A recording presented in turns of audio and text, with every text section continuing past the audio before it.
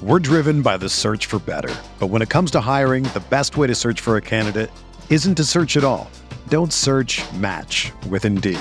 Indeed is your matching and hiring platform with over 350 million global monthly visitors, according to Indeed data, and a matching engine that helps you find quality candidates fast.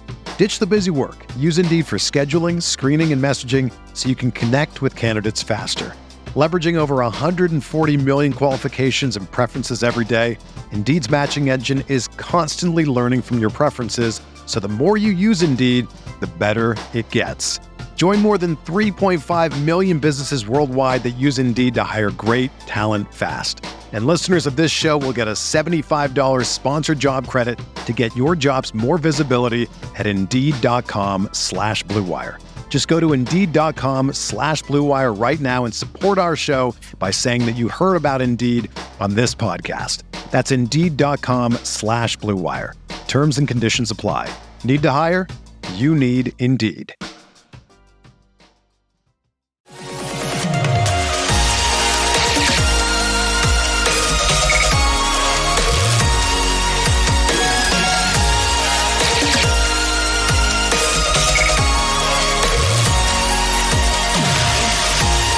And away we go, episode 293 of the Al Galdi podcast. It is Friday, April 15th, 2022. It is Good Friday, 2022. If you commemorate Good Friday, then a salute to you. If you do not commemorate Good Friday, well, I still hope that you have a, wait for it, Good Friday. I am home alone on this Good Friday. I am, in fact, home alone on this Easter weekend. Yes, the cat is away, and so the mice shall play. My wife and kids are visiting her parents. I am back here yelling and screaming into my laptop about Dan Snyder and Jason Friedman. So yeah, this is a Galdi can do whatever the heck he wants to do kind of weekend. For those of you who watched Seinfeld, you remember the Summer of George? This is the weekend of Galdi. Hey, maybe I'll call up Dan Snyder, okay? Maybe I'll call up the Danny and just see if he wants to hang out this weekend, okay? Why not? All right? Maybe I'll take Dan out for a beer. He probably could use a drink right now. Well, coming up next segment, I will chat with a Dan. No, not Dan Snyder, but Daniel Kaplan, sports business insider for The Athletic. Daniel Kaplan has been doing some really good reporting on the Commanders' financial scandal, and so we are going to get an objective, sober assessment of what we know, what we do not know, where truly this scandal could go in terms of Dan's ownership of the Commanders, and you will hear some things that do make you wonder whether the case against Dan and the Commanders is all that it is cracked up to be. Daniel is going to pull back the curtain on some of what he has been hearing and dealing with. You cannot beat Commanders scandal talk on a Good Friday. Come on.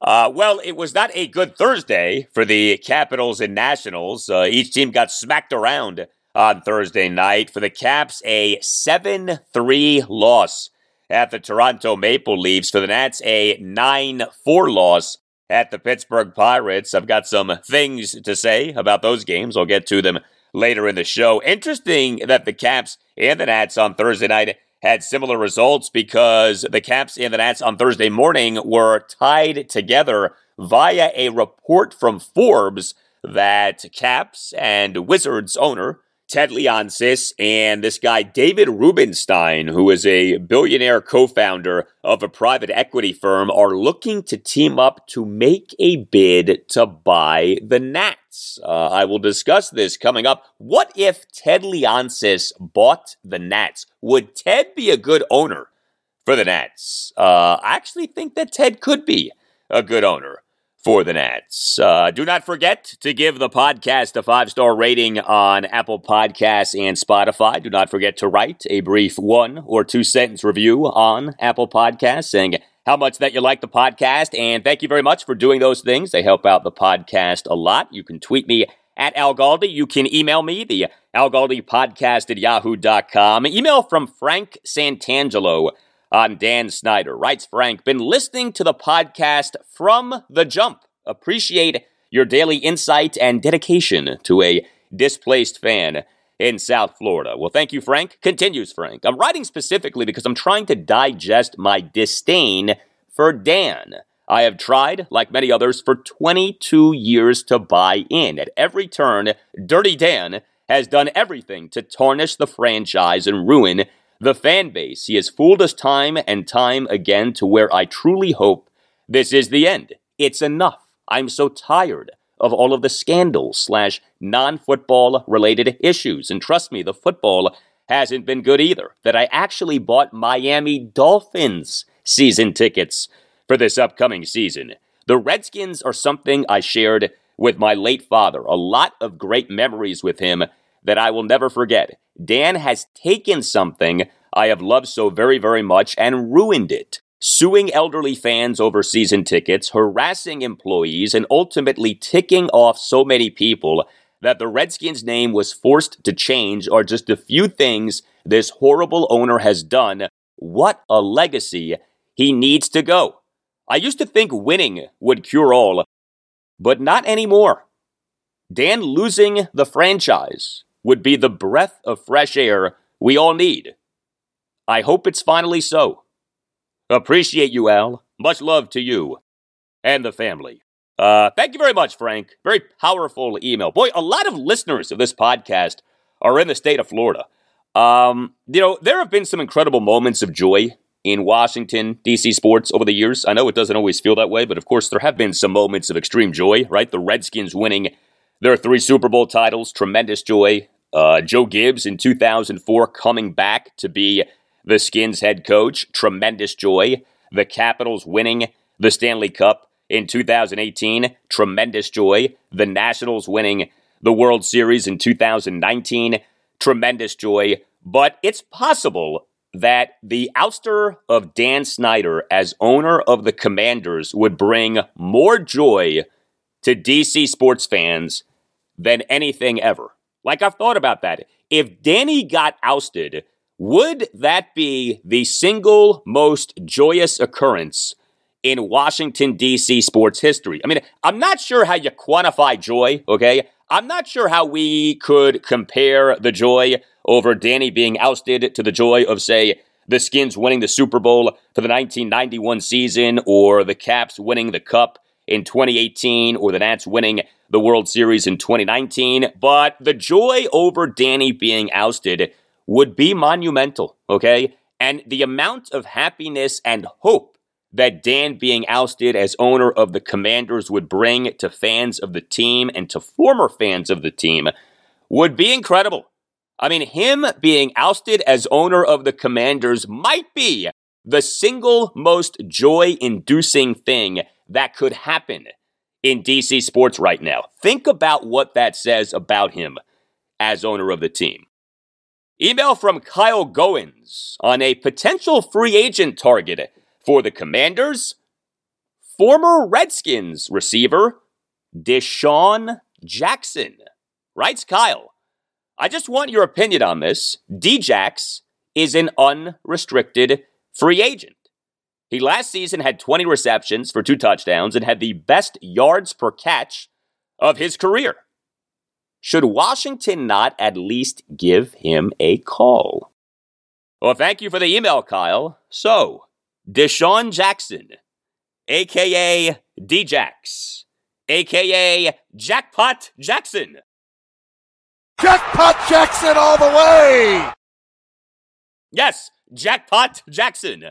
So to me, you basically can never go wrong in signing someone with upside to a 1-year low-cost contract. Deshaun Jackson at this point would almost certainly be getting a 1-year low-cost contract. So from that standpoint, I would not be against the Commanders bringing back Deshaun Jackson. Overall, Deshaun was a good receiver for the Redskins over his 3 seasons with them, 2014 through 2016. But a few things need to be made clear. Number one, I do not think that receiver is the screaming need for the Commanders that I know other people think that receiver is. And that's not to say that the Commanders can't be better at receiver, but if Curtis Samuel has finally recovered from the worst groin injury in the history of groin injuries, and he this coming season actually plays and, is a factor, then the Commanders right there have their legit number 2 receiver with Terry McLaurin as the obvious number 1. Now, you obviously would not be signing Deshaun Jackson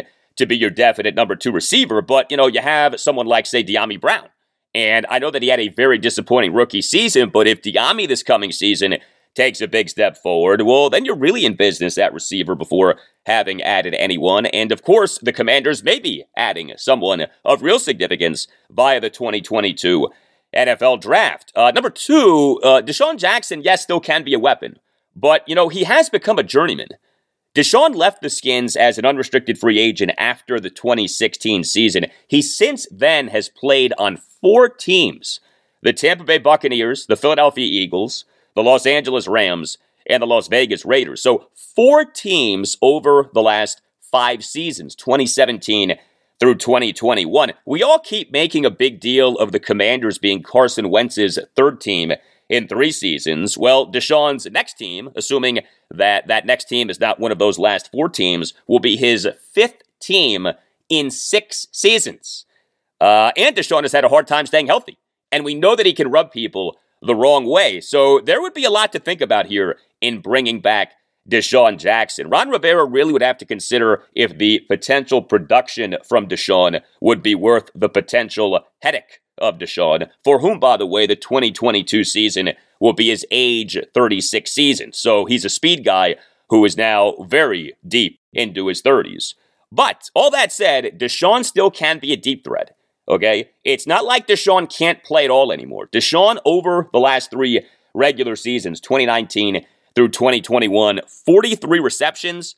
Okay, that's not like some massive total over 3 seasons, but an average of 19.7 yards per reception. Not bad. 19.7 yards per catch over the last 3 regular seasons. You can never have enough speed in the NFL, and Deshaun does still have enough speed to make big plays. Well, speed is a perpetual need in the NFL. Good health is a perpetual need in life. And whatever your dermatological needs may be, always know that Dr. George Verghese in the Mid-Atlantic Skin Surgery Institute of Maryland are there for you. Dr. Verghese is a board-certified dermatologist and Mohs surgeon. He is one of the nation's premier dermatologists. He is a big Commanders fan. I should ask him what he thinks about the Commanders potentially bringing back Deshaun Jackson. Dr. Verghese is a loyal listener of this podcast, and operating under his direction is the Mid-Atlantic Skin Surgery Institute of Maryland. The institute focuses on medical skin care, cosmetic procedures, and skin cancer diagnosis and comprehensive care. If you are dealing with acne, psoriasis, or eczema, if you're interested in procedures like Botox, laser hair removal, or chemical peels, if you are dealing with skin cancer or have dealt with skin cancer or want to get screened for skin cancer, contact Dr. George Verghese and the Mid-Atlantic Skin Surgery Institute of Maryland. Heck, Dr. Verghese and the Institute offer free skin cancer screenings in addition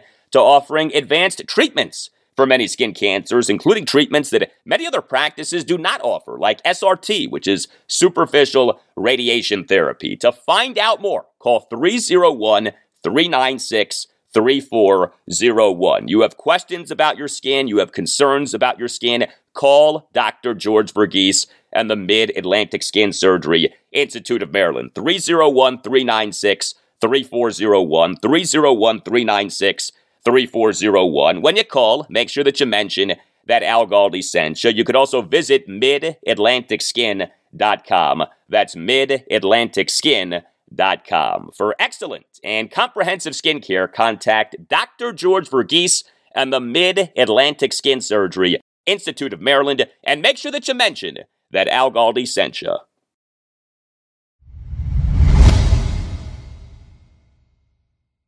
So, the biggest item with the Commanders this week, undoubtedly, has been their financial scandal being taken to a whole new level with what came out on Tuesday, the bombshell that Congress's House Committee on Oversight and Reform, which has been investigating the Commanders' workplace misconduct scandal and then was investigating this alleged financial impropriety by the Commanders, had sent a letter to the Federal Trade Commission with significant details of the alleged financial impropriety by the Commanders. The letter was a 20-page letter addressed to the Honorable Lena M. Khan, who is the chair of the Federal Trade Commission. The letter stated that, quote, evidence obtained by the committee, including emails, documents, and statements from former employees, indicate senior executives and the team's owner, Daniel Snyder, may have engaged in a troubling, long-running, and potentially unlawful pattern of financial conduct that victimized thousands of team fans and the National Football League, end quote. And the gist of the specifics in the letter is that Dan Snyder and the team now known as the Commanders over the years allegedly stole money from ticket-paying fans and from the NFL. But the letter very notably does not say any of these things with certainty. The letter is a presentation of allegations primarily from former team employee Jason Friedman, and the letter basically is the House Committee on Oversight and Reform alerting the Federal Trade Commission of these allegations. How serious truly are the allegations? How much teeth truly do the allegations have? And is all of this going to lead to Dan Snyder being ousted as owner of the Commanders? I'm very pleased to welcome to the Al Galdi podcast a man who has been all over the Commanders' financial scandal, sports business insider Daniel Kaplan of The Athletic. You can follow Daniel on Twitter at Kaplan Sports Biz. You may recall that it was Daniel who on April 4th broke the news that Jason Friedman is the whistleblower in the Commanders' financial scandal. Daniel, very nice to talk to you. How are you? I'm good. We finally had some warm weather in New York today. Yes, we've finally been having some warmer weather here in the Washington, D.C. area, so I join you in that happy mood. So as things stand right now with this Commanders financial scandal, what to you is more accurate, that the scandal is very much putting Dan Snyder's ownership of the Commanders in jeopardy, or that the scandal lacks the requisite proof and or seriousness to put Dan's ownership of the team in jeopardy?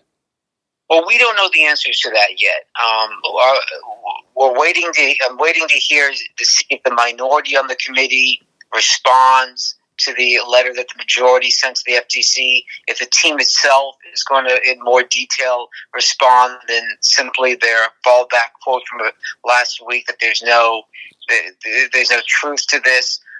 There appears to be some questionable emails sent, but we haven't gotten the other side. And one thing I was told was that the majority sent this letter without ever calling the Commanders to get their side of the story. So we don't know. I don't think we know the full story yet. We know what one whistleblower has told the committee, and we know of a few emails he provided them, but we don't know the whole context. So that's interesting. So the House Committee on Oversight and Reform sent this letter to the Federal Trade Commission without getting a response from the Commanders to the allegations? That is what I was told. Wow. Is that normal practice or is that abnormal? Well, I'm not a DC reporter. I like everyone outside the Beltway. I look at DC from afar. It looks dysfunctional to me, like most people. I can't say whether when a committee does something and it's split evenly between Republicans and Democrats, and the one party is in disagreement with the other party, if they don't get input from the adversaries, in this case the Commanders. I don't know, but it just as a reporter, I know when I write a story, no matter how damning one side may be, you're supposed to get the other side at least try to get the other side. Yeah, that would seem to be the logical thing to do. So it was you who on April 4th broke the news that Jason Friedman is the whistleblower in the Commanders' financial scandal. His credibility and the accuracy of his allegations obviously are of utmost importance in the scandal. He worked for the Commanders for 24 plus years. Austin Hacker who is the Republican spokesperson for the House Committee on Oversight and Reform, put out a statement on Tuesday calling Friedman, quote, a disgruntled ex-employee who had limited access to the team's finances, was fired for violating team policies, and has his own history of creating a toxic workplace environment. As recently as January 2022, this employee was begging to get his job back with the team. And, quote, do you know why Friedman's employment with the team ended? I've been told various things, nothing I would want. Look, there's going to be an effort to tear down Jason Friedman. I don't want to participate in that. What is important is whether what he provided to the committee is truthful and accurate, or if it's just snippets without the context. I've heard from many people that it's snippets without the context. I have heard from some who said some of the emails he provided do look damning. I don't think we have a full picture yet, and that's why it was somewhat disappointing. The committee apparently did not reach out to the other side to get their perspective. I will say this: after I reported Friedman's name and it became clear he provided damning testimony to the committee, I requested his testimony from the committee last week. There's nothing that prevents them from disclosing it. They're obviously a public entity. These are not secret proceedings. This is a committee that is investigating the Commanders because of the NFL's apparent lack of transparency in their own investigation. So I thought it would behoove the committee to make the transcript available. They have yet to do so. Why wouldn't the House Committee on Oversight and Reform make the Jason Friedman transcript available to you? I don't know. I don't know. It's not my understanding. They promised him any secrecy. The committee spokesperson simply noted my request, and they've not replied to me in my subsequent emails. In terms of what brought Jason Friedman to bring these allegations in the financial scandal against the Commanders to the House Committee on Oversight and Reform, Friedman was not subpoenaed by Congress. Is that correct? No, I do not believe he was subpoenaed. I've heard two stories: one that he volunteered to go in, and two that the committee asked him to come in, but he was not subpoenaed. There was another former Commanders executive, Brian LaFemina, who testified. Now, Brian's tenure fell outside, was after these alleged, the financial malfeasance, the alleged financial malfeasance took place. But he was, I'm told, pressured to come in by the committee, and he testified, I'm told, that he did not witness any financial malfeasance. But that is, that his tenure was later in this timeline. Yeah, and with Brian LaFemina, that's a saga in and of itself when it comes to his time with the Commanders. But with Jason Friedman speaking to Congress, so if in fact he signed a non-disclosure agreement upon exiting being employed by the Commanders, is him having spoken with Congress a violation of the NDA, or does speaking to Congress, even if you're not subpoenaed, trump an NDA? My understanding is speaking to Congress trumps any NDA. It would be up to the Commanders to release him from the NDA to talk publicly. Now, clearly, what he has to say is largely out there anyway. But that's why I don't understand why the committee won't just make his transcript available so we could all see, word by word what he had to say. Now, a lot of it's in the FTC letter, so it's we have the good gist of it. But I think his transcript should be released since they're publicly accusing a major enterprise, the Commanders, of something very significant. Yeah, would make total sense. We're talking about the Commanders' financial scandal with a man who has been all over the story, sports business insider Daniel Kaplan of The Athletic. So when it comes to why the House Committee on Oversight and Reform sent this letter to the Federal Trade Commission, do you think that the House Committee sent the letter simply to get the allegations out there so that so many people would become aware of the allegations? Do Do you think that the House committee sent the letter because the House committee isn't sure what to make of the allegations and wants the Federal Trade Commission to do the investigating into the allegations? What do you think the true purpose of the letter was? Well, the first thing it clearly says is the committee does not feel like it has the authority to continue investigating. They're punting the investigation of financial malfeasance or alleged financial malfeasance to the FTC. Why it made such a scene of it?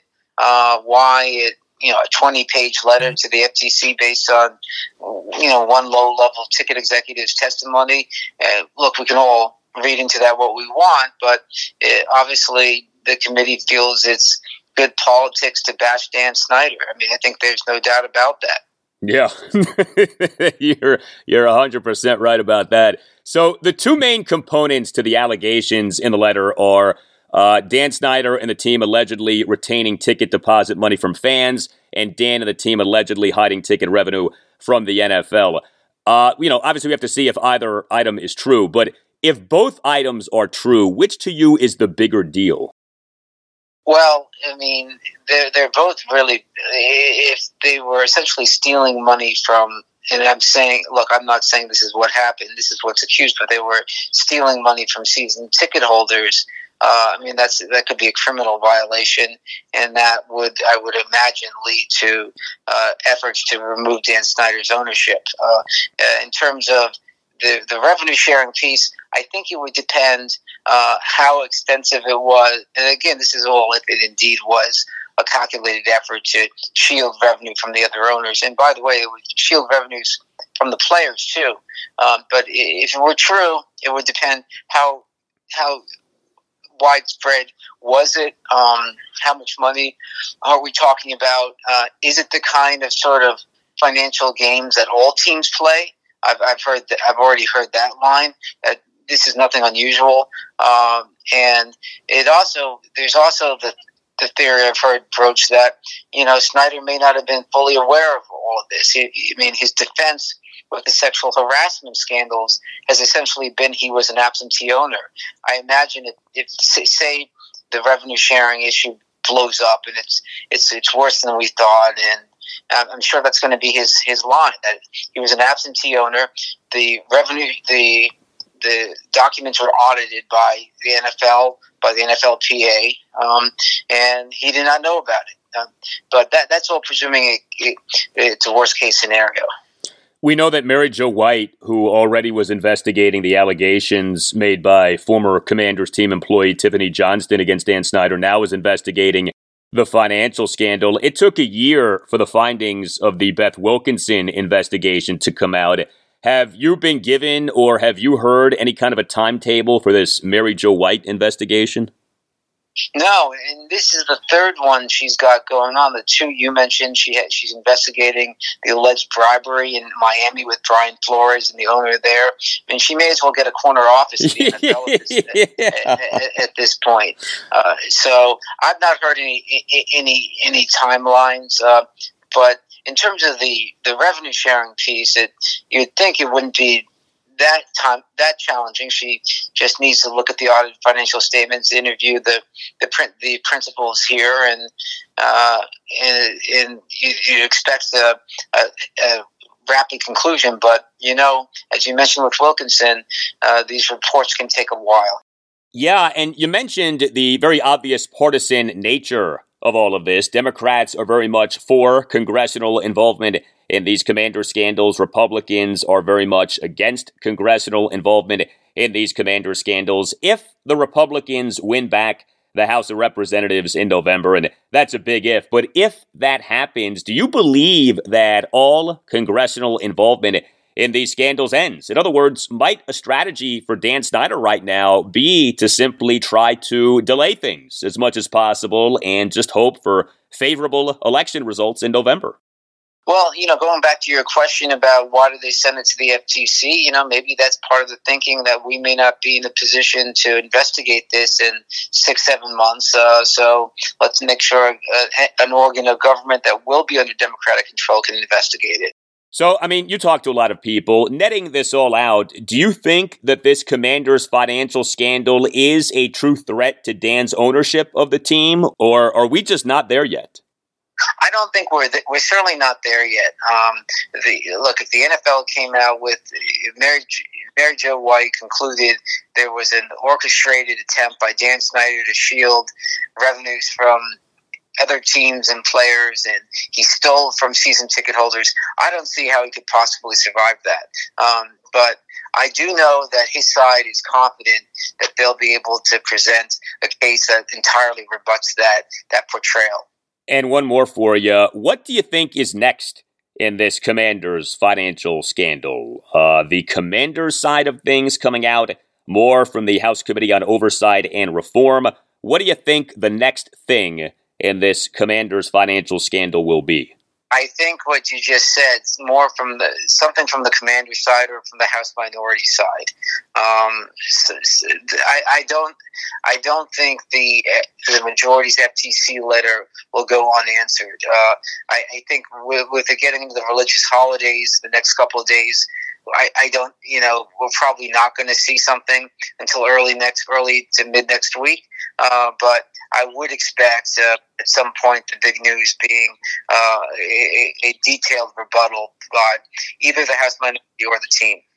All right, Daniel Kaplan, sports business insider for The Athletic, has been all over the Commanders financial scandal. Daniel, thank you very much for your time. All the best to you. All right, you too. Take care. All right, good stuff from Daniel Kaplan. It's frustrating, right? Because we all want answers on what's going to happen with Dan Snyder as owner of the Commanders. We want the answers now. Heck, we want the answers yesterday. But the truth is that this stuff takes time and can be very prolonged, and it all may take a while until we truly know what to make of this financial scandal. Well, what should not take a while is you contacting the law firm of Paulson and Nace if you've been wronged. Paulson and Nace is a Washington, D.C. based family law firm that handles medical malpractice, personal injury, birth injury, and consumer protection cases, offering aggressive advocacy for victims in Washington, D.C. and West Virginia. It's very simple. If you have a case, contact Paulson and Nace. If you or someone you love is dealing with injury through no fault of your own or his or her own, call Paulson and Nace at 202-902-7611 and tell Paulson and Nace that Al Galdi sent you. Paulson and Nace is widely respected throughout Washington, D.C. and West Virginia for the firm's accomplishments both in and out of courtrooms. Chris Nace and Matt Nace are dedicated trial attorneys who do not buck in the face of large insurance companies or well-known businesses whose practices or products are directly related to the root of your injury. Paulson and Nace does not accept low settlement offers that benefit the people who caused clients harm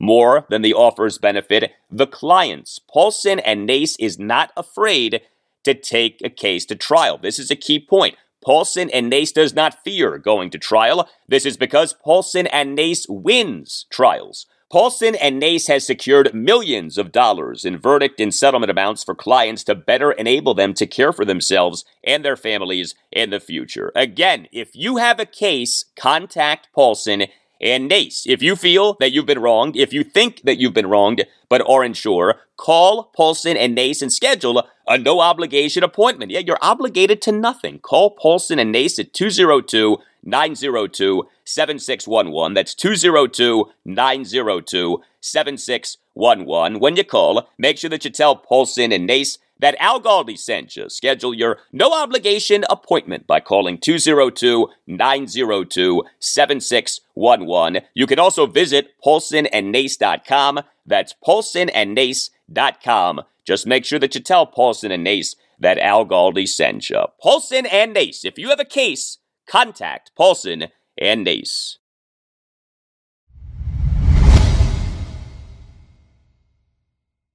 Well, so much for the Capitals' season-high tying 4-game winning streak. That streak on Thursday night ended with a thud. The Caps on Thursday night got ripped at the Toronto Maple Leafs 7-3.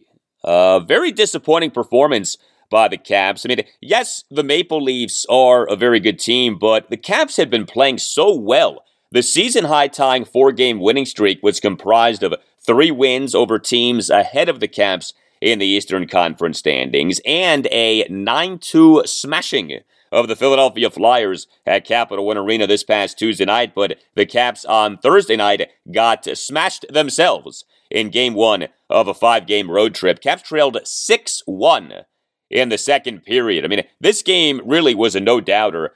Caps this season now are 41-23-10, still have 92 points. The good news is that both the Boston Bruins and the New York Islanders lost on Thursday night. The Bruins lost at home to the Ottawa Senators 3-2. The Islanders lost at the Pittsburgh Penguins 6-3. So the Caps still are just 3 points behind the Bruins for the top wildcard spot in the Eastern Conference. And the Caps still are 15 points ahead of the Islanders for the second wildcard spot in the Eastern Conference. The top 2 wildcard teams in each conference will make the Stanley Cup playoffs. So the Caps remain a virtual lock to make the playoffs, 15 points ahead of the Islanders, and the Caps have 8 regular season games left. The Islanders have 9, but the Caps now are 5 points behind the Penguins for third in the Metropolitan Division, and the Penguins, with their win on Thursday night, did clinch a playoff spot.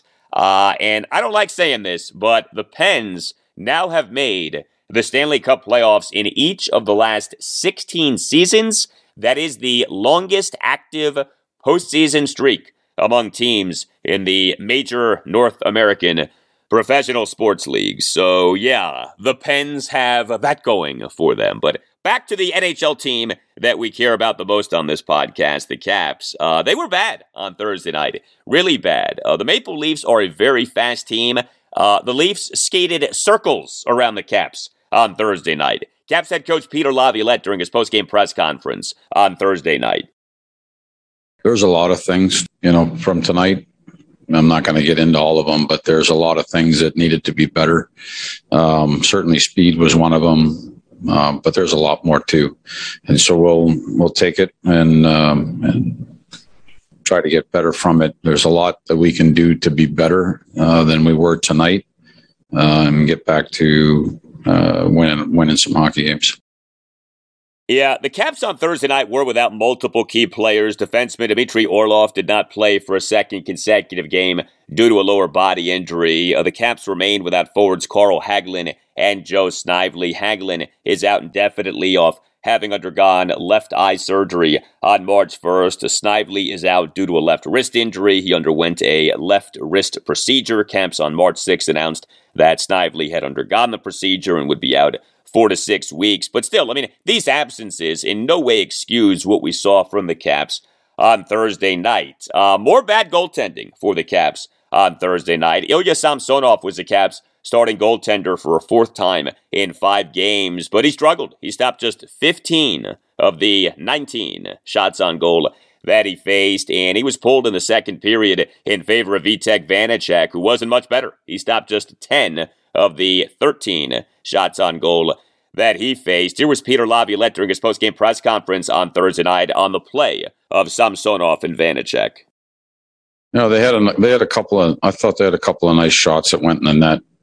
For the most part, I don't think we did a very good job defending in front of our goaltenders and gave the opportunity way too many times for the opposition to make something happen. So we needed to do a much better job in front of both of the goaltenders. Yeah, but what's also true is that the Caps goaltenders could be better, and they were not very good on Thursday night. The Caps on Thursday night got worked in 5-on-5 play. This was maybe the most galling thing about the Caps' performance. The Caps per natural stat trick had just 30 5-on-5 shot attempts to the Maple Leafs 43, but that doesn't come close to telling the story because that final margin was made to look better thanks to the Caps dominating the puck possession battle in the third period, which was essentially garbage time. The Caps, over the first 2 periods, per natural stat trick, had just 11 5-on-5 shot attempts to the Maple Leafs 34, including 0 5-on-5 high-danger shot attempts to the Maple Leafs 9. And even that's not all of it, because the first period was a particular embarrassment. The Caps in the first period, per natural stat trick, had just 4 5-on-5 shot attempts to the Maple Leafs 20. Yes, the Caps in the first period got quintupled up in terms of 5-on-5 shot attempts. Caps 4, Maple Leafs 20. Okay, that is embarrassing. I mean, that should not happen in the NHL. And yet that happened on Thursday night. The Caps did go 5-of-5 on the penalty kill, so hey, that was good. But the Caps went 0-of-4 on the power play. Here's maybe all you need to know about Thursday night. Alex Ovechkin, who has been so good this season and so consistently good this season, had one of his worst games of the season. Ovechkin on Thursday night, no points. He had just 1 shot on goal. He did have a team-high 6 shot attempts, but 4 of them were blocked. And Ovechkin, per natural stat trick, was dead last on the Caps in 5-on-5 shot attempt percentage for the game at 16.67. The Caps with Ovechkin on the ice in 5-on-5 situations in the game, just 2 shot attempts versus allowing 10 shot attempts. Also, Evgeny Kuznetsov on Thursday night had a rough game. Now, Kuzi played despite dealing with illness, but Kuznetsov had no points, just 1 shot on goal, and just 1 total shot attempt. And Kuznetsov, per natural stat trick, was next to last on the Caps in 5-on-5 shot attempt percentage for the game at 21.43. The Caps with Kuzi on the ice in 5-on-5 situations in the game had just 3 shot attempts versus allowing 11 shot attempts. So a real lack of production on Thursday night from 2 of the Caps' most important players in Alex Ovechkin and Evgeny Kuznetsov. A few bright spots for the Caps. Defenseman John Carlson had a second period even strength goal and a secondary assist. Carlson's goal, his 15th goal of the season. His assist, his 51st assist of the season. John Carlson became the first defenseman in Caps history to have 2 15-goal, 50-assist regular seasons. That's pretty impressive that Carlson now has done that. Also, Tom Wilson on Thursday night, a second period even strength goal and a team-high tying 3 shots on goal. He did have a first period 2-minute interference on goalkeeper minor, and he had a second period 5-minute fighting major, because of course he did. But Wilson's goal extended his career-high goal total for the 2021-2022 regular season to 24. But still, overall, a bad night for the Caps on Thursday night. Next up for the Caps, they will be at the Montreal Canadiens Saturday night at 7. Well, the Caps owner, Ted Leonsis, is surely not pleased with what he saw from his Caps on Thursday night. But could it be that Ted is about to buy the Nationals? We had a major report on this on Thursday morning. I'll address that report and what kind of an owner for the Nats that Ted might be up next.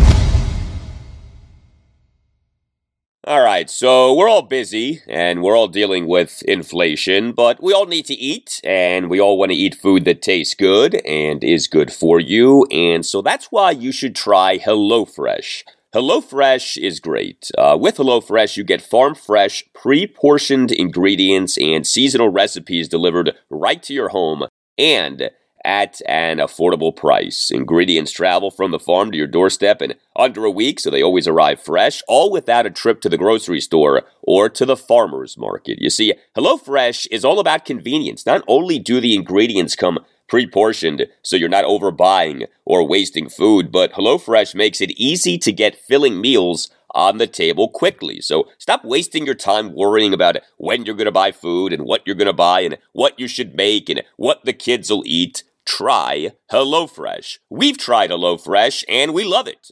Just this month, we've had saucy pork burrito bowls, Italian chicken, and Southwest beef with pasta. All of it has been outstanding and healthy, and my 4-year-old son, who never wants to eat what we give him, eats HelloFresh. That's the ultimate endorsement. Trust me, Also, HelloFresh will work with you. You can pick your favorite meals from 50 different weekly options. You can customize meals. You can skip weeks when needed. You can change your delivery date, all on the HelloFresh app. So here's what you do. Go to HelloFresh.com/Galdi16 and use the code Galdi16 for up to 16 free meals and 3 free gifts. Again, that's HelloFresh.com/Galdi16. Use the code Galdi16 for up to 16 free meals and 3 free gifts. One more time, HelloFresh.com/Galdi16. Use the code Galdi16 for up to 16 free meals and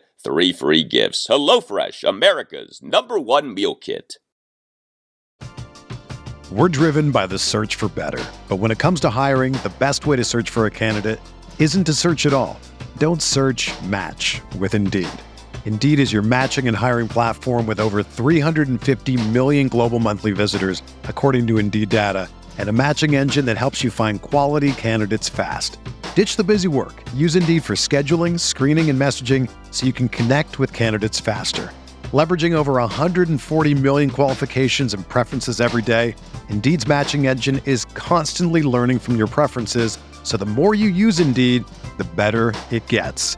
Join more than 3.5 million businesses worldwide that use Indeed to hire great talent fast. And listeners of this show will get a $75 sponsored job credit to get your jobs more visibility at Indeed.com/Blue Wire. Just go to Indeed.com/Blue Wire right now and support our show by saying that you heard about Indeed on this podcast. That's Indeed.com/Blue Wire. Terms and conditions apply. Need to hire? You need Indeed. Look, Bumble knows you're exhausted by dating.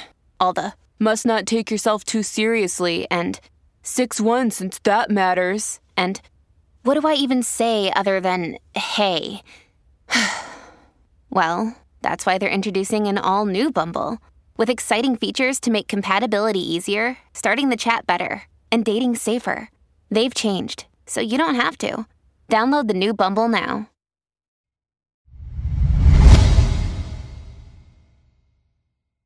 All right, before we get to what happened with the Nationals on Thursday evening in Game 1 of their 4-game series at the Pittsburgh Pirates, I do want to address the update that we got on Thursday morning regarding the potential sale of the Nats. Mike Ozanian of Forbes on Thursday morning reported that, quote, according to MLB insiders, the buzz is that David Rubenstein and Ted Leonsis are going to team up to make a bid for the Washington Nationals owned by the Lerner family, end quote. Now, Ted's name has come up as a potential buyer of the Nats in some form.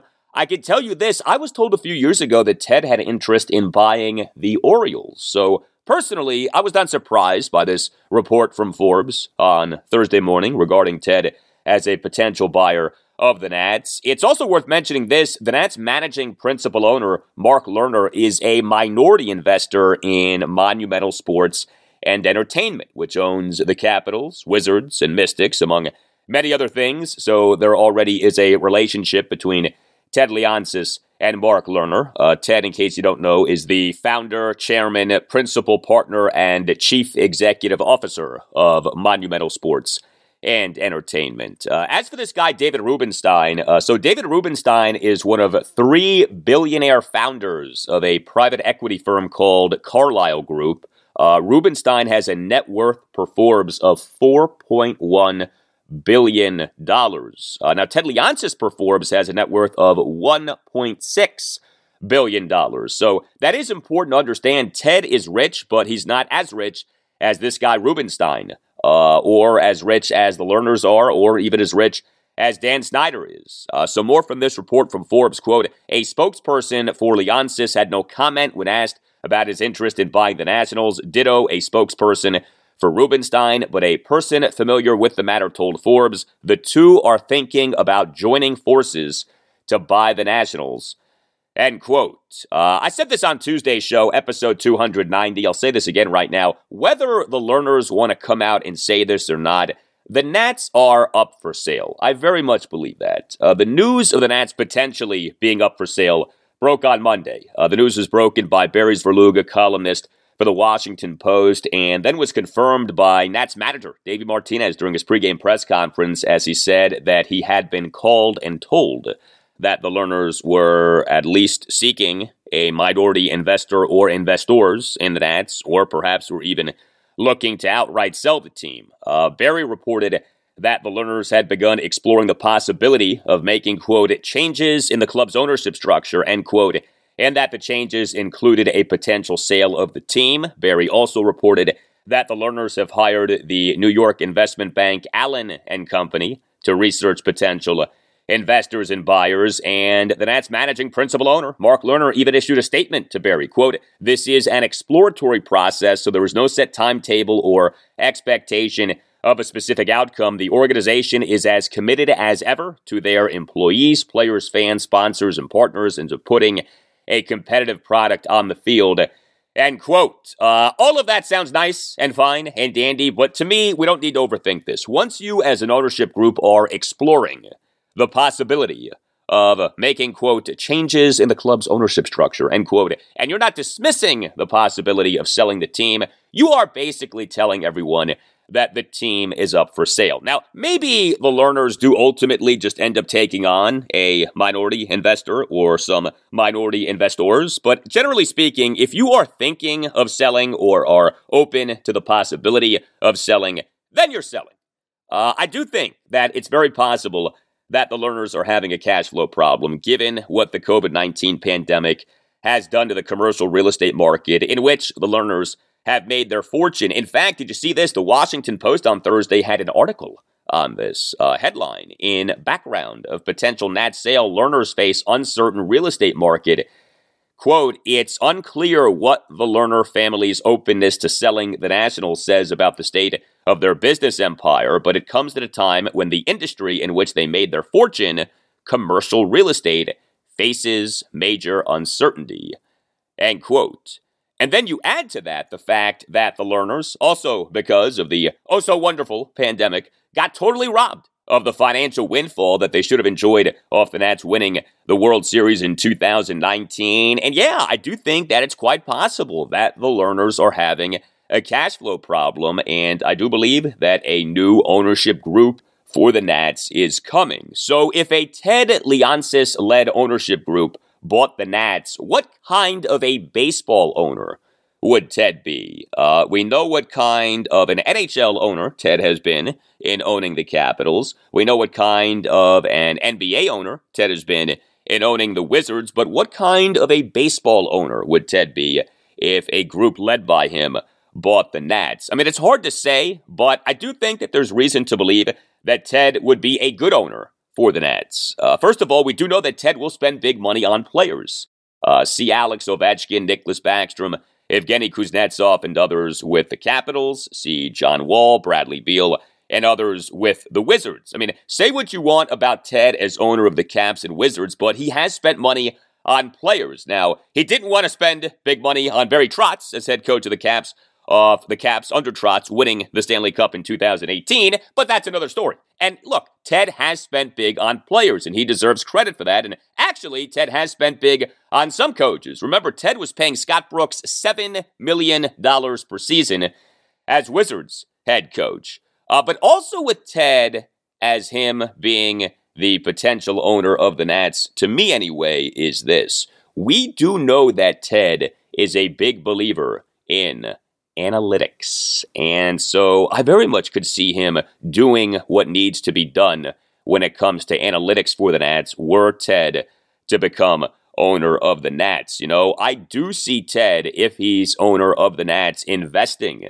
in the necessary infrastructure to make the Nats even better when it comes to the team's analytics department and incorporation of analytics, which to me is so important in Major League Baseball right now. You know, there is an arms race in MLB in terms of data and information and sports science and the applications of all of these things. And if you as a team are not properly staffing and funding your baseball research and development department, you know, your analytics department, then you're really doing yourself a disservice. And I do believe that Ted would spend money on the Nats baseball research and development department. There's also this to consider if a Ted Leonsis-led ownership group bought the Nats. So, as you may know, Ted's Monumental Sports and Entertainment owns part of NBC Sports Washington. Yeah, NBC Sports Washington doesn't just have a relationship with the Capitals and Wizards. NBC Sports Washington is partly owned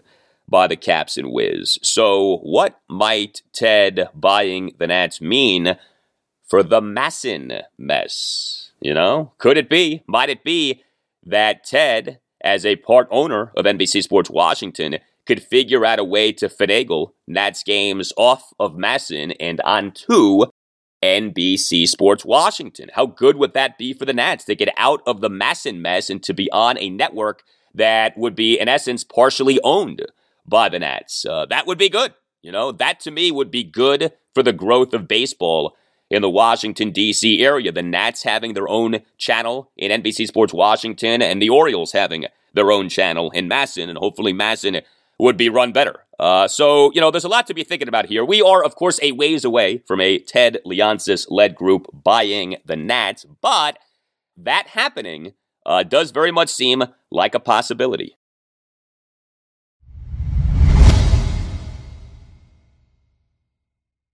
Well, on Thursday's show, episode 292, began our segment on the Nats' 3-1 win at the Atlanta Braves on Wednesday afternoon by invoking the baseball phrase, you can't win a pennant in April, but you can lose a pennant in April. I shall begin this Nats segment with another baseball phrase, momentum is only as good as the next day's starting pitcher. There are many baseball phrases, as you probably know, but that win on Wednesday afternoon featured the Nats starting pitcher, Josiah Gray, doing quite well. 5 scoreless innings with 5 strikeouts. That win on Wednesday afternoon also was the Nats' 3rd win in 4 games. Then came what happened on Thursday evening, a 9-4 loss at the Pittsburgh Pirates in Game 1 of a 4-game series. Nats now are 3-5 on the season, and unlike on Wednesday afternoon, the Nats pitching on Thursday evening was brutal.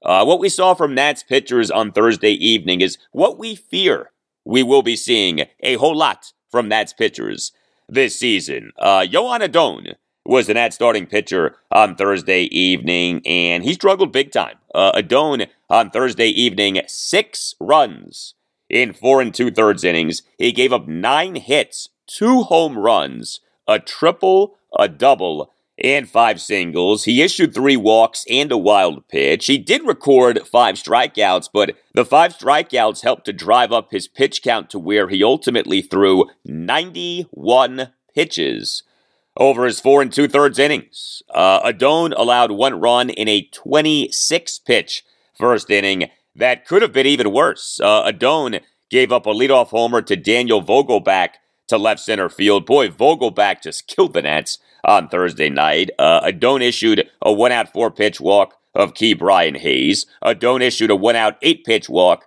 of Yoshi Tsutsugo. Adon in the bottom of the 3rd gave up 4 runs. And understand, this bottom of the 3rd was like batting practice of Yoan Adon. The Pirates were teeing off on him, so much so that if you watch the game on Masson, the new Masson Nats analyst, Kevin Franzen, who I think is doing a nice job, he flat out said that Adon was tipping his pitches. But Adon, in that 4-run Pirates 3rd, gave up a leadoff single to Daniel Vogelbach to right field through a Nats shift. Adon gave up a 2-run homer to Brian Reynolds on an absolute blast to right field to tie the game at 3. Adon gave up a 1-out opposite field single to Yoshi Tsutsugo that got past Nats shortstop Alcides Escobar. That single came on a 1-2 pitch. Adon issued a 1-out wild pitch. Adon gave up a 1-out single to Ben Gamble to right field. Adon gave up a 1-out 2-run double to Kevin Newman to the left center field gap for a 5-3 Pirates lead, although Newman was thrown out at 3rd on the play, and Adon gave up a 2-out first pitch triple to Cole Tucker off the center field wall. Like I said, that 4-run Pirates 3rd was batting practice off Yoan Adon, and then Adon in the bottom of the 5th was charged with a run that scored off Nats reliever Hunter Harvey off Adon actually striking out the first two batters, but then issuing a 2-out 4-pitch walk at Kevin Newman and then giving up a 2-out single to Cole Tucker on a 1-2 pitch. So Adon on Thursday night struggled big time. Was tough to watch at times, and this was off him struggling in his first start of the season. Adon in the Nats' 5-0 loss to the New York Mets at Nationals Park this past Saturday night. 4 runs in 4 and a third innings. He gave up just 4 hits, but one of the hits was a grand slam to go with 3 singles. He also issued 4 walks, a hit by pitch, and 2 wild pitches. So control clearly has been an issue for Adon. He threw 86 pitches in that outing. The Nats on April 5th optioned Josh Rogers to AAA Rochester, meaning that Adon had made their season-opening rotation. This was a surprising development as the Nats spring training camp went on, this rise of Yoan Adon. Nats manager Davey Martinez made it pretty clear that he wanted Yoan Adon in the Nats season-opening rotation, but Adon ain't going to be staying in that Nats rotation if he keeps pitching like this. Now look, he's a young pitcher. You know, the Nats are not exactly oozing true starting pitching options right now. So, you know, I'm not saying for the Nats to yank Adon from the rotation right now, but he clearly does need to be better. Here was Davey Martinez during his post-game session with reporters on Thursday night on what went wrong for Yoan Adon. Pure location. You know, his misses were bad, and then when he threw a strike, they're right down the middle. So, yeah, he was missing spots pretty much all night. I mean, he got the last inning and a half. You know, he actually threw the ball where he was supposed to throw it, and you saw the quick outs. So, you know, just a factor of just being young, and we really got to get him to understand, you know how to attack the strike zone, you know, on hitters and follow the game plan. And so because Yoan Adon on Thursday evening struggled, we on Thursday evening saw the Nats B bullpen as opposed to the A bullpen, or as Bob Carpenter on Masson called it, the behind bullpen as opposed to the ahead bullpen. Well, the Nats bullpen on Thursday evening pitched like someone's behind, okay? 4 Nats relievers combined to allow 3 runs in 3 and a third innings on 5 hits, 5 walks, and 2 wild pitches. Now, the 4 relievers did combine for 7 strikeouts, and Hunter Harvey and Victor Urano were okay, if not good, but Andres Machado and Patrick Murphy were not so good. Hunter Harvey faced 2 batters in the bottom of the 5th. He did give up a 2-out RBI single to Roberto Perez on a ground ball pass to diving Alcides Escobar, but Harvey did record a strikeout. Then Andres Machado came into the game. He allowed a run in the bottom of the 6th on a leadoff double by Daniel Vogelback. There's that name again, to the right field corner. A 6-pitch walk of Brian Reynolds and a 1-out RBI sac fly by Yoshi Tsutsugo. Machado then issued a 2-out 6-pitch walk of Ben Gamel. Then came the Patrick Murphy experience. Murphy in the bottom of the 7th took years off all of our lives. This was painful, man. Patrick Murphy in the bottom of the 7th allowed 2 runs on 3 walks and 2 singles. He recorded 2 strikeouts, but the bottom of the 7th felt like it took about 4 hours, okay? Murphy threw an astounding 38 pitches in that bottom of the 7th inning. Victor Urano did toss a scoreless bottom of the 8th with 3 strikeouts, although he did give up a leadoff full count single to Cole Tucker, despite Tucker having been down in the count at 1.12, and Urano did issue a 2-out wild pitch. So not exactly exemplary pitching by Nats relievers on Thursday night. Again, this was the B bullpen, but the B bullpen at times looked like the F bullpen for the Nats. Here was Davey Martinez during his post-game session with reporters on Thursday night on the performance of his bullpen in this 9-4 loss at the Pirates. Yeah, it's definitely frustrating. I mean, the walks. I mean, I think we walked 8 or 9 guys today. So these guys got to come in and throw strikes. And as I always talked about, we're down a couple of runs. Man, if they shut the door down, it could be a different ball game. But when they come in and all of a sudden walk the first leadoff hitter, and all of a sudden things unravel, even if it's just a run. Still, that's a big run, big 2 runs there. So these guys got to come in and they understand that what their role is, and they got to throw strikes. And throw strikes, Nats relievers did not on Thursday night. What's funny about this 9-4 Nats loss at the Pirates on Thursday evening is that the Nats actually led in the game 3-0. The Nats jumped out to a 3-0 lead with a 3-run top of the first, but the Nats scored just 1 run the rest of the game. Nats finished with 8 hits and 6 walks. The Nats drawing 6 walks was good. Nats went 3 for 11 with runners in scoring position, but I mentioned the Nats totaling 8 hits. All 8 of the hits were singles. The Nats right now are not hitting for nearly enough power. The Nats also right now are not getting what we know they can get and will be getting from Juan Soto and Nelson Cruz, but each guy is off here to begin the season. Cruz more than Soto. Soto, his numbers aren't awful or anything like that. Soto on Thursday evening was the Nats starting right fielder and number 2 batter. He went 0 for 4 with a walk and 2 strikeouts, including a strikeout in a big spot, top of the 4th, runners at the corners and 2 outs. Soto struck out on 5 pitches. Cruz on Thursday evening was the Nats starting DH and number 3 batter. He did get on base twice, 1 for 4 with a single and a walk, but he also struck out 3 times. Multiple Nats on Thursday evening, in fact, did each get on base multiple times. Yadiel Hernandez was the Nats starting left fielder and number 6 batter. He went 3 for 4 with 3 singles, including a 2-run single. Yadiel in the Nats 3-run first had a 1-out bases loaded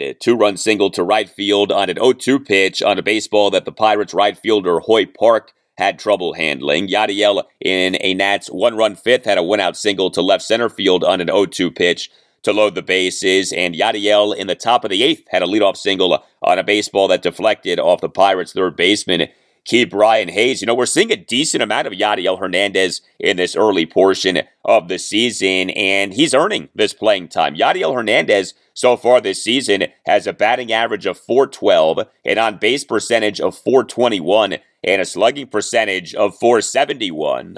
Keibert Ruiz on Thursday evening was the Nats starting catcher and number 5 batter. He went 2 for 5 with an RBI single and another single. The RBI single was interesting. Ruiz in the Nats 3-run first, a 1-out bases loaded RBI single off the right center field wall. Ruiz just barely missed a grand slam, and amazingly, just 1 run scored on the hit as the runners held up due to the aforementioned Pirates right fielder Hoyt Park, who I think should have gotten to the baseball in time to make the catch, did not make the catch. Ruiz in the Nats 1-run fifth had a 1-out single on a 1-2 pitch that he lofted into shallow center field. Cesar Hernandez was the Nats starting second baseman and number 1 batter. He went 1 for 4 with a single and a walk. Hernandez in the Nats 3-run first drew a 4-pitch leadoff walk. Hernandez in the top of the 4th had a 2-out single to right field on a 1-2 pitch.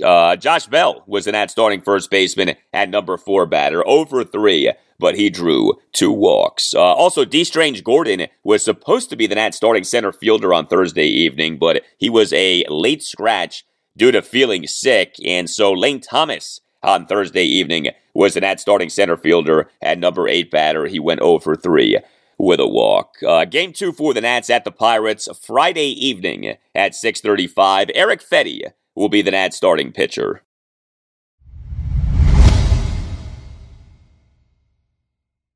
And that will do it for you and me for now. Keep the feedback coming. You can tweet me at Al Galdi. You can email me, the Al Galdi podcast at yahoo.com. Monday show, episode 294, will feature all you need to know on the Commanders with whatever happens with them over the next few days. And who the heck knows what'll pop up with them over the next few days. But I'm going to be doing a lot of Commanders draft talk over the next 2 weeks, with us now being inside of 2 weeks until the 2022 NFL Draft. Looking forward to that. Also on Monday's show, I'll discuss the rest of our Washington, D.C. sports weekend. The Capitals this weekend have just one game. They will be at the Montreal Canadiens Saturday night at 7. The Nationals this weekend will play the final 3 games of a 4-game series at the Pittsburgh Pirates. And the Orioles this weekend will play a 3-game series against the New York Yankees at Oriole Park at Camden Yards. Have a great weekend. Have a happy Easter if you, in fact, celebrate Easter. And I'll talk to you on Monday. Jackpot Jackson all the way! Everyone is talking about magnesium. It's all you hear about. But why? What do we know about magnesium? Well, magnesium is the number 1 mineral that 75% of Americans are deficient in. If you are a woman over 35, magnesium will help you rediscover balance, energy, and vitality. Magnesium supports more than 300 enzymatic reactions in your body, including those involved in hormonal balance. From functional medicine doctors to mental well-being and female hormone experts, we all know that magnesium is the one mineral to improve all aspects of well-being and health. But which one? Magnesium Breakthrough from Bioptimizers, the trusted choice recommended by leading experts with 7 best-absorbed forms of magnesium to ensure your body receives the support it needs for overall well-being. Go to bioptimizers.com/balance today and use code BALANCE10 for 10% off. Support your journey to wellness at bioptimizers.com/balance. Magnesium Breakthrough from Bioptimizers, your foundation to optimal health and vitality.